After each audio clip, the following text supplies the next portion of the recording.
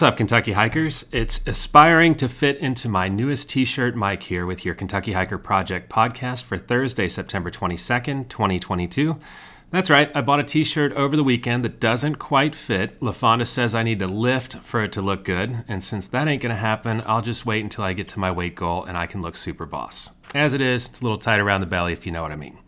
Anyway, this episode is benefiting Kentucky Natural Lands Trust, a nonprofit organization whose mission it is to expand our public lands, and we're going to help them out with $1,000 so they can add another acre for the good guys. That's us. On today's episode, we're going to talk about the 6 hikes that we did over the course of the weekend in Red River Gorge, and the Boy Scouts of America, which I think is a great organization, much maligned and rightfully so over the years, but still out there teaching some great skills, and really enjoyed seeing those kids out on the trail. Anyway, so I kind of look at a complete weekend of hiking to include some big views, arches, and then a waterfall or two. Anytime I'm hiking in Kentucky, especially eastern Kentucky, because that's where most of those landforms can be found. So over the weekend, I did 6 hikes. Sunset at Military Wall Overlook. This overlook has a number of different names. I think it's also called Martin's Fork Overlook. It also goes by Unnamed Overlook. Anyway, it's a nice little spot off of Gray's Arch Trail, very well trod, and wound up being a really nice sunset. And so I had hiked to the top of Military Wall via Tar Kiln. If you ever go on Tunnel Ridge Road, you can actually take that little trail. There's a interpretive trail right off of the parking lot, and then if you go beyond that, you can actually go out to the top of Military Wall. There's a really kind of a dicey scramble to get over to the final edge. I went with Ratana. I think she mentioned divorce one time because it was pretty thick with the underbrush. But anyway, it was neat to go out there because I'd been to the top. I had of course hiked to the bottom of it.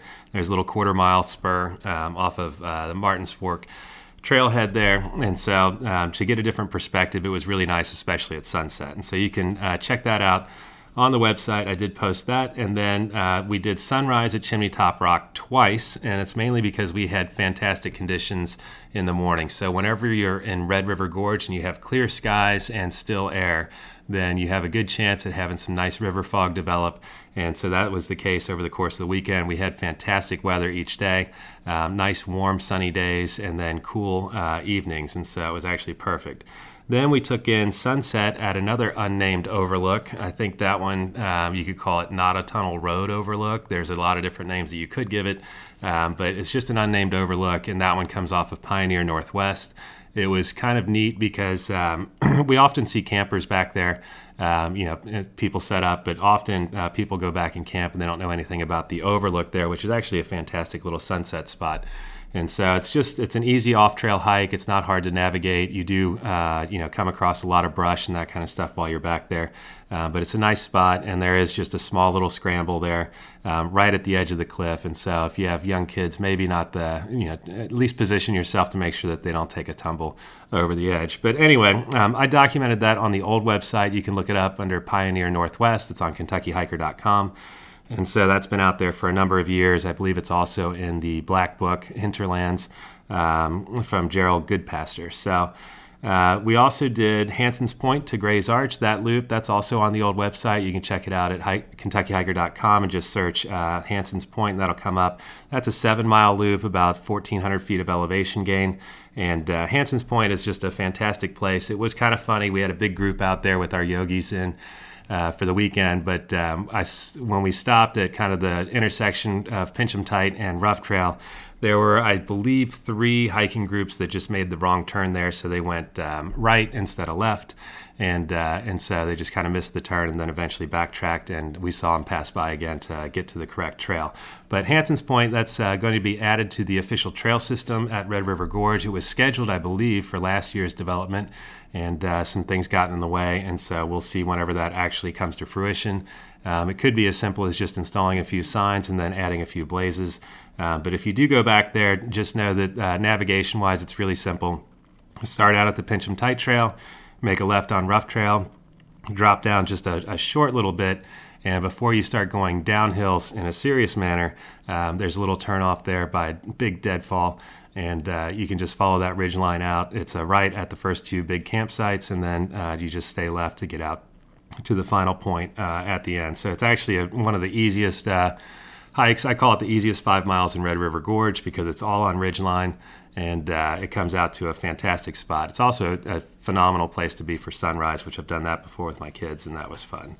So anyway, and then we closed out the weekend with a little bit longer effort. It's about 9 miles, maybe 1,800 feet of elevation gain. I haven't looked at the trail stats yet, but basically did the point-to-point hike from Creation Falls, Rockbridge, added in Turtleback Arch, and then finished up at Angel Windows, and that was all via Swift Camp Creek Trail. I will tell you that the last time I visited that was a number of years ago, and so there's definitely been additional erosion. And so I was planning for a travel time of about 20 minutes per mile. It wound up being closer to 30 minutes per mile, and that's just because of the level of erosion that has taken place there. I'm not sure what Forest Service will do in the future with that trail, but typically it's a bunch of pickaxes and some humans out there, basically swinging those pickaxes uphill and expanding the trail. The only issue is that through sections of that, it's really getting pretty narrow. So eventually I would imagine there'll be some type of a more significant reroute will be needed, but that'll be a few years down the road. Anyway, as far as the skills segment and Leave No Trace, we're just going to put them into one. So while we were out this weekend, the Boy Scouts were out in force. And so there were a lot of people out there, a lot of kids, youngsters, backpacking and really enjoying their time out in the woods. What was neat was we saw them on Friday night as we were heading out for our sunset hike, and they had dropped in to set up camp and all that stuff around the Gray's Arch picnic area. And then it was kind of neat because the next day we saw them on Rough Trail, and so it's kind of interesting with the Boy Scouts that you would go straight to what would be the toughest trail in Red River Gorge in terms of elevation gain. Footing is really nice on Rough Trail, and so that's always a bonus. And there are a lot of smiles on those kids' faces. And here's a little bit of history that you may not be aware of. So did you know that the first Boy Scout troop in America was formed in Kentucky?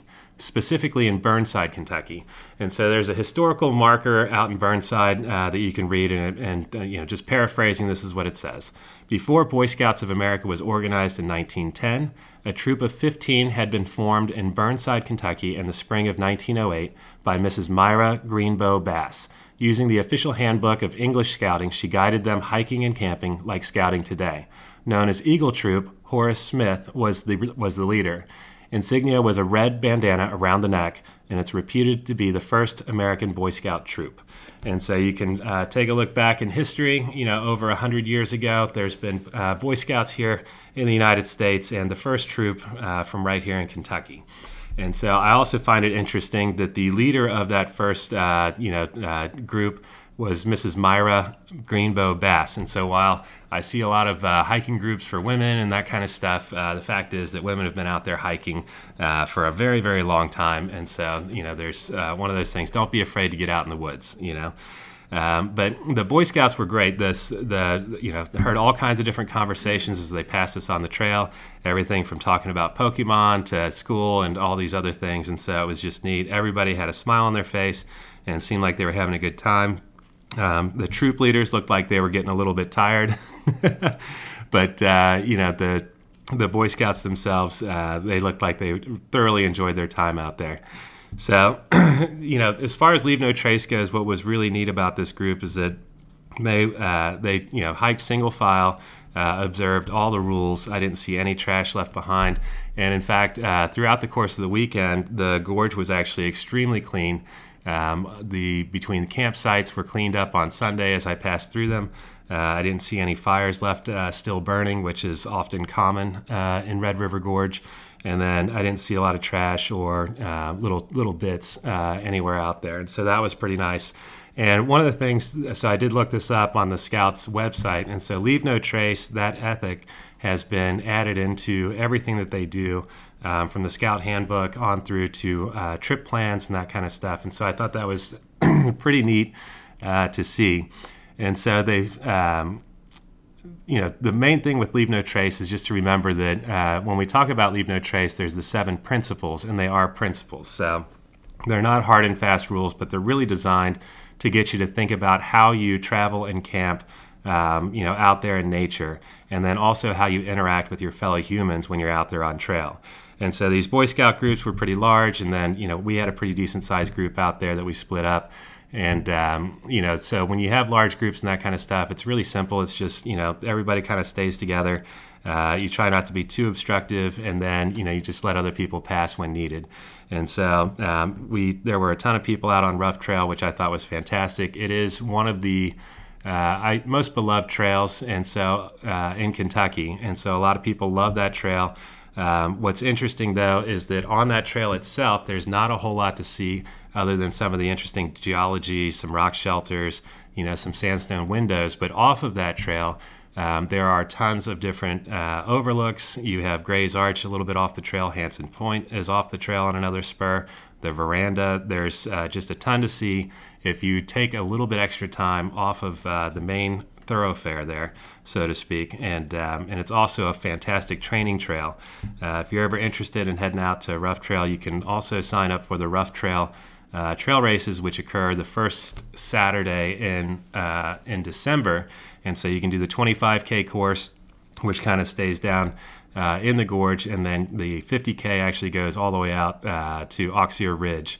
And so it's a pretty expansive course, definitely not easy to meet the time cutoff, but you can also go out and hike it, as I've done in the past, and it's a really neat course with plenty to see, especially if you add in some of the extras. But getting back to the Boy Scouts, I was a scout growing up and did Cub Scouts, did Boy Scouts for a little while, didn't make it all the way to Eagle Scouts, wound up doing some other things, probably drinking some beers by then. But anyway, it was neat to, kind of know that there's still people out there, keeping up the scouting tradition. And it also got me looking into the Boy Scout Handbook, which I wish I had my original one from back in the day, because it is actually chock full of great information. Everything from, how to tie knots, how to start a fire, all of these other things.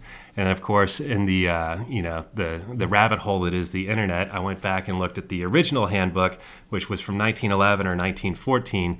And even that thing was a monster back then. It's the evolution of that handbook has been to reduce the size of it over the years. And so the latest edition, which I believe is the 14th edition, is actually shorter, and it may be the shortest edition so far.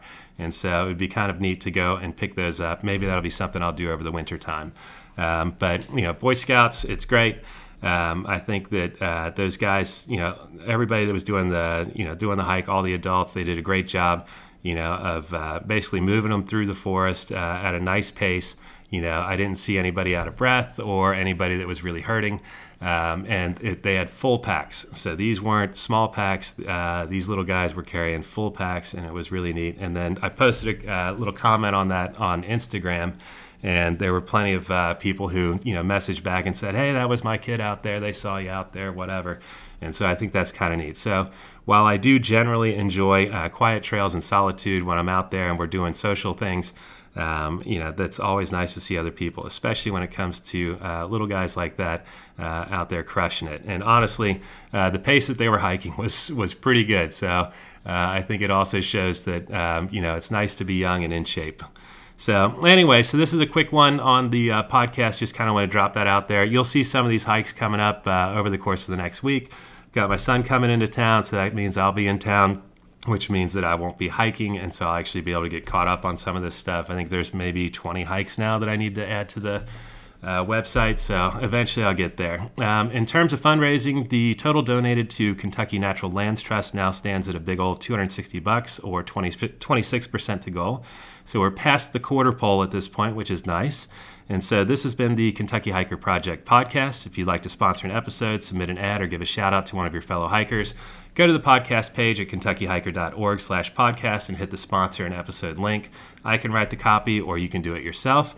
And we'll have our actual sponsors begin on episode 15. And so I didn't want to start it this week. Episode 13 is kind of weird, and then 14 is just an odd number. But I like 15, and so we'll start at 15. Coming up here in a couple of weeks. Anyway, thanks so much for listening, and enjoy this fall weather. It's nice to be out there.